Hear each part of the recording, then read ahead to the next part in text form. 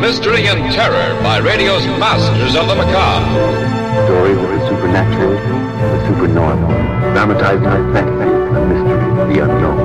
We tell you this frankly, so if you wish to avoid the excitement and tension of these imaginary plays, we urge you, humbly, sincerely, to turn off your radio now.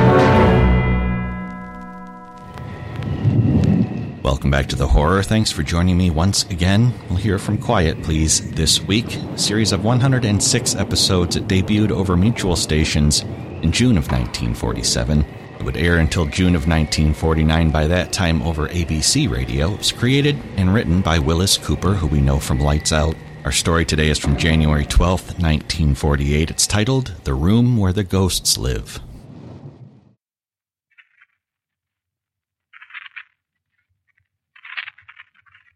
Quiet, please.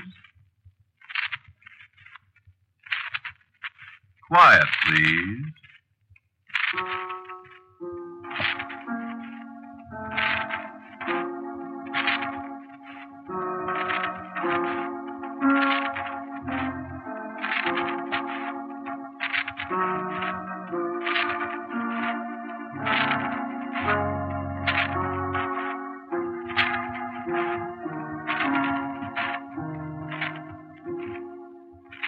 The Mutual Broadcasting System presents Quiet Please, which is written and directed by Willis Cooper and which features Ernest Chappell.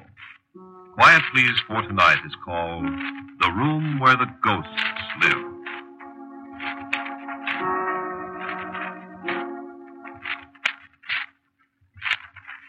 No, I won't let you take me out of the house.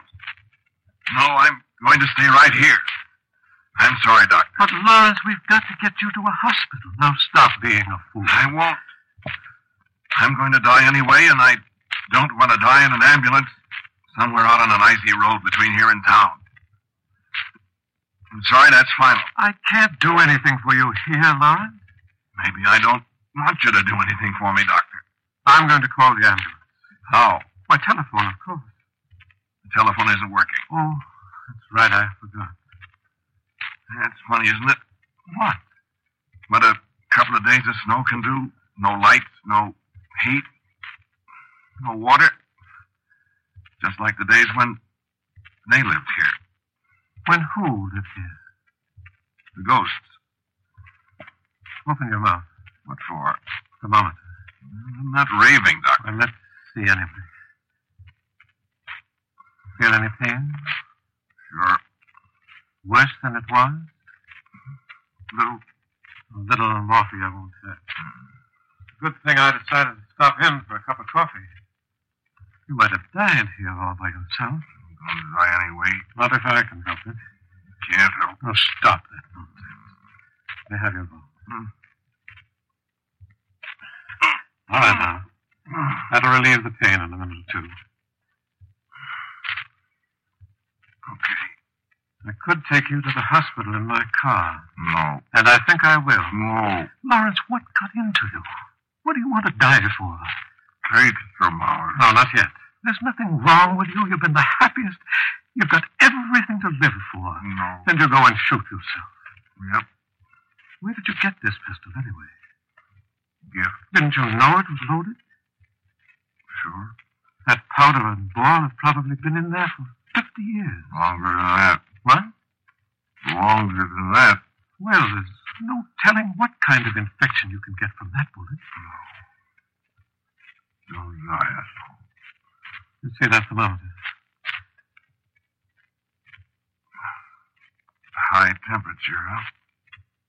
Yeah, it's just really high.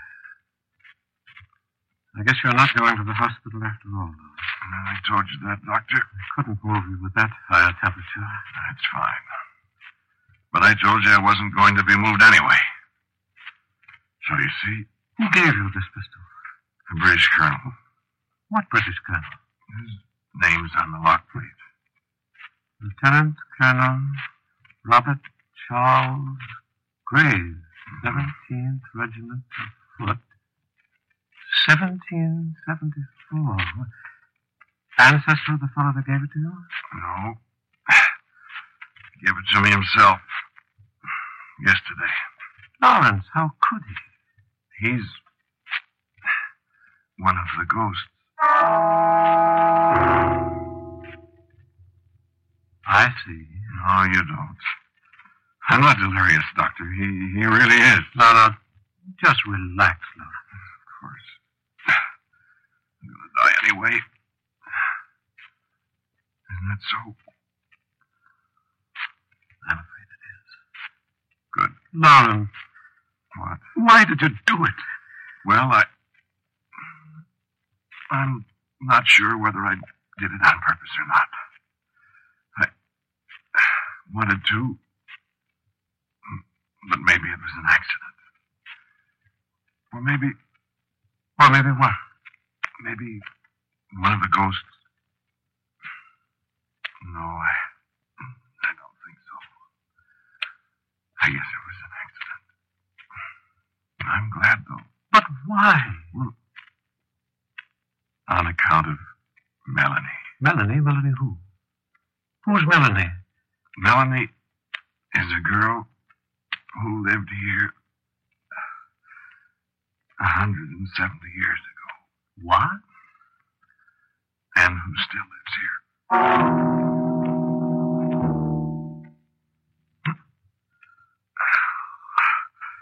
It hurts quite a bit, Doctor. You want me to give you some more morphine? I guess not. No. I want to tell you things. Well, You won't believe me, of course. You think my mind's wandering. Don't you? lie. What difference does it make? Yeah, that's right. Nothing makes any difference now. The fellow takes a long time dying, doesn't he? After a while, we have the time, huh? Pretty soon, I'll be a ghost, too. See Melanie. I'd like a little drink of brandy. Oh, just a second. Oh, here, now take it easy. Thanks. Good brandy.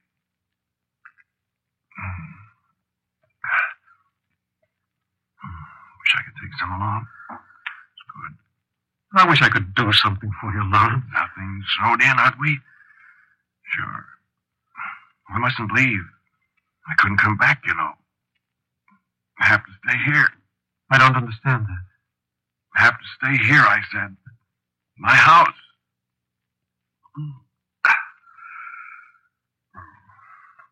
What was I talking about? The ghost. Oh, yes.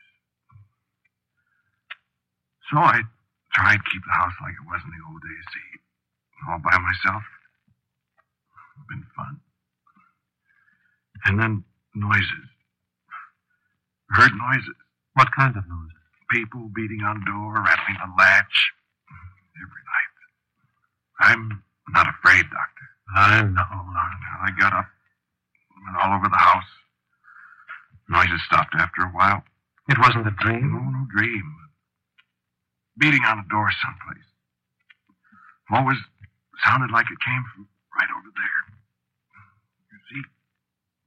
Well, there isn't any door there, Lawrence. That's what I thought.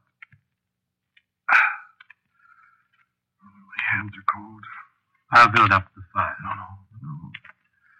I know what it is. Haven't got much time, huh? Have I?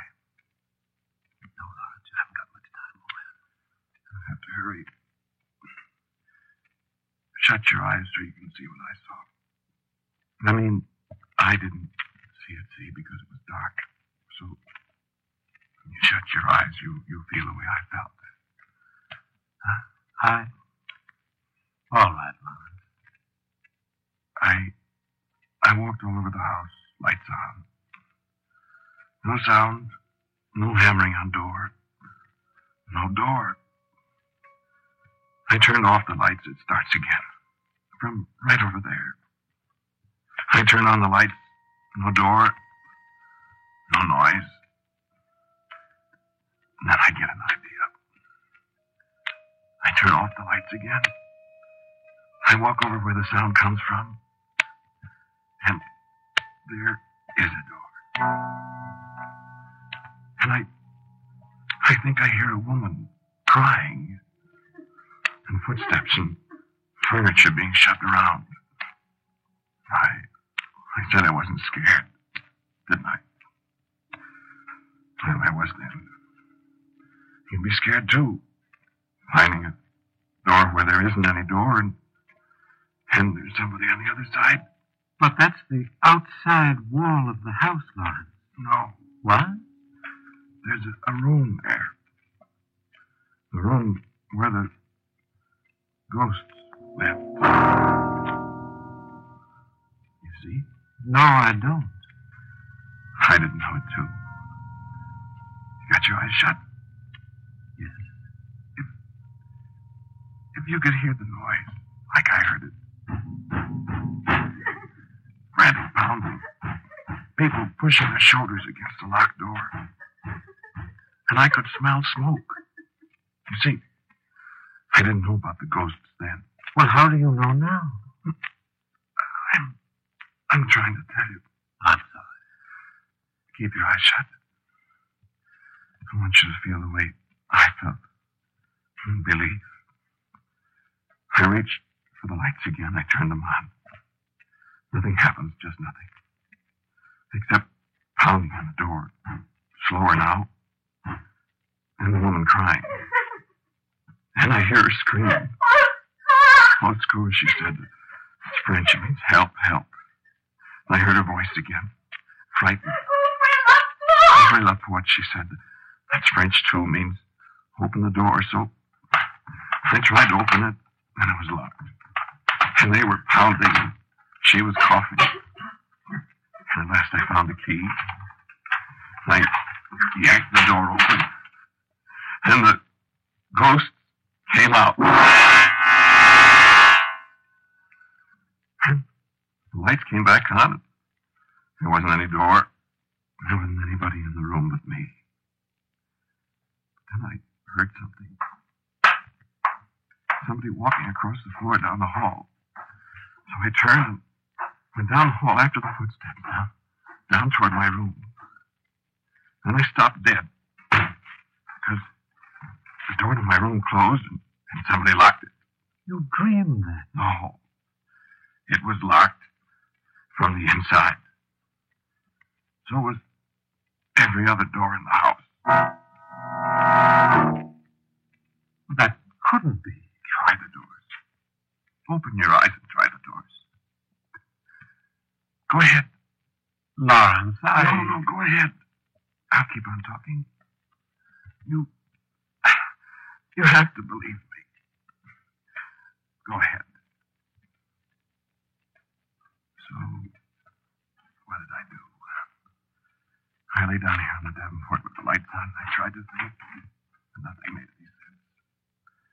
I got up and I tried the outside door. It was unlocked. So I went outside. I had some crazy idea maybe there was a room there. There wasn't, of course. But there were footprints in the snow. Some men's footprints. And a girl's. This last nose covered them all up again, I guess. Well, what about the doors, Doctor? They're locked. From the inside. You see? Did you hear anything? Did you? Well, I thought I heard someone moving. As if I'd awakened somebody. But it was probably my imagination. No, it wasn't. Sit down. Oh, I'm getting so tired. Me too. No, Randy. No. So I came back in, and I sat down. And I hardly noticed that the lights were off again, and then I heard something else. And I said, "Who's that?" And a woman's voice answered me in the dark. I'm Melanie. Well, who's Melanie? Once I was a maid in this house in the time of the war, when the soldiers were captured on Christmas night at Trenton. And these escaped and came here to be hidden by Monsieur Maurice. For he was no patriot, and they were kept... And you'd think I'd be surprised, but I wasn't very. I didn't interrupt her. She went right on telling me how Morris was a loyalist, and how he hid the officers, and how the neighbors suspected him and spied on him. Then Mr. Morris must go away, you see. And I was left alone to bring food to the poor soldiers. And there was a night when I took their food to them. And when I would go from the room, I found the door to be locked from the other side. And soon we smelled the smoke of the fire. For someone had set fire to the house to destroy these men. And we beat upon the door, but it did not avail us. And so we perished in the fire, I and the British officers. And there was none to know our fate. And for our sins, we are bound forever to this house. Although I have not sinned so very greatly. And I would thank you for releasing us from that room. For so many times we have cried out, yet no one would open the door. And I opened the door, but now all my doors are locked against me. Yes. They say it is their house now, and no man can open the doors again. I think we'll see about that. They say you must go away. Well, I'm not going away. I should be sorry when you go away. You would? You have released us. I am grateful. Thanks. I think they'd be grateful, too. They are soldiers, monsieur, and they have not forgotten the manner of their death. This is their revenge, that no man shall live in this house. Well, that's fine. I'm to be chased out of my house by a bunch of ghosts. It is so, monsieur. How do you feel about it? I could wish you could always be here, monsieur. So? Yes, monsieur. But it cannot be. Unless... Unless what? It cannot be. If I turned on the lights, could I see you? No, monsieur. The eyes of the living cannot see us. What did you look like? I did have blue eyes, monsieur. And my hair was black. And I was not very tall. And my feet were very small. And your clothes? Once I had a gown of taffety. And it was blue, like my eyes, I remember. And there was a cap of lace for my grand there in Brittany. And I was struck with a sudden impulse to see this girl with the black hair and the taffety dress that matched her eyes. And I jumped up and snapped the lights on. And the room was empty. And so I knew I'd been dreaming. Oh, cool. But I wasn't dreaming, my friend. She came to me the next night. And the next. Oh,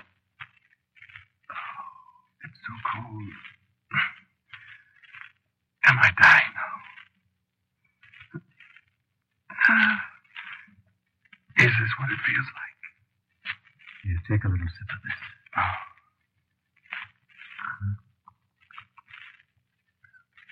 Better? How much longer? Well, see, friend, I found myself in love with a ghost.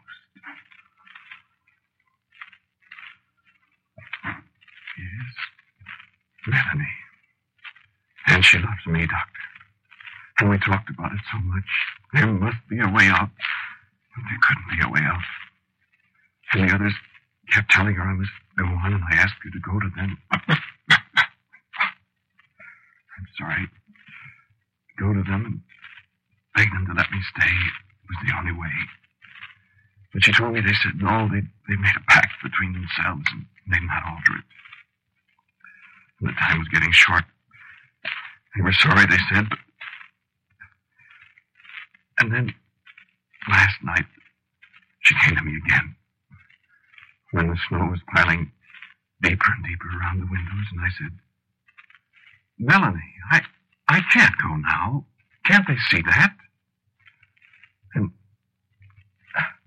she said, I have spoken again with the colonel. And what did he say? He will come to you, he said. And what? He will not speak to the living.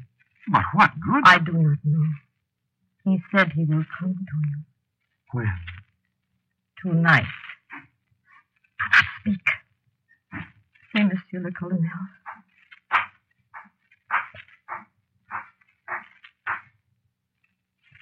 I have the honor to present Monsieur the Lieutenant Colonel Robert Charles Graves of His Majesty's 17th Regiment of Foot. Monsieur the Colonel wishes me to present his compliments to you and to say to you that he has taken counsel with his fellow officers. No, do not speak. Monsieur le Colonel wishes me also to say that he and his fellow officers have come to a decision in the matter of yourself. They honor you for your devotion to me, and they beg leave to supply you with the means of assuring you permanent residence in this house. Monsieur the Colonel begs you to accept as a token of his esteem this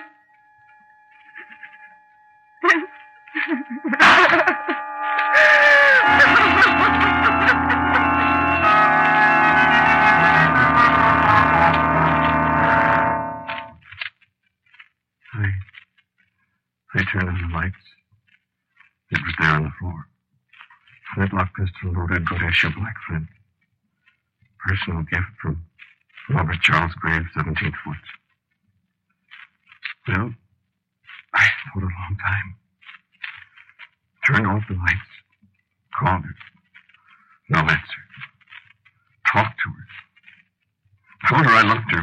Wasn't brave enough to. Said I loved her. Couldn't do it. Tried.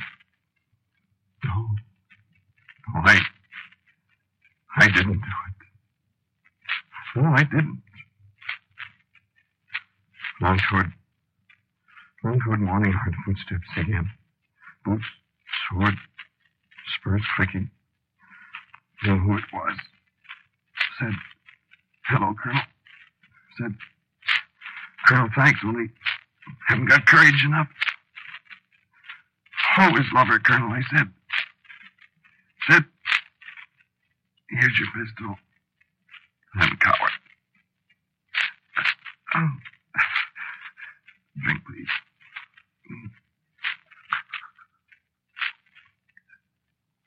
And then I wake up here. Daylight. See? If Colonel Graves could enough fellow show me way out. Couldn't that fellow pull trigger for me? Hello.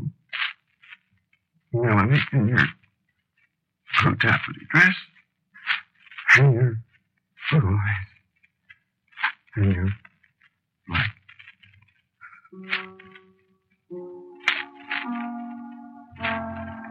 You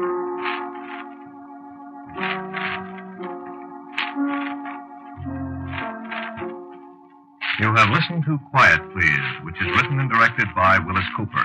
Lawrence, the man who spoke to you, was Ernest Chappell. And Melanie was Claudia Morgan. The doctor was played by James Van Dyke. Our sound effects by Albert April.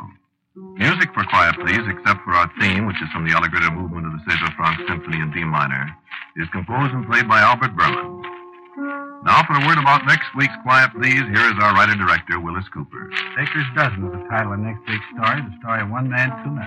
This is the National Broadcasting System.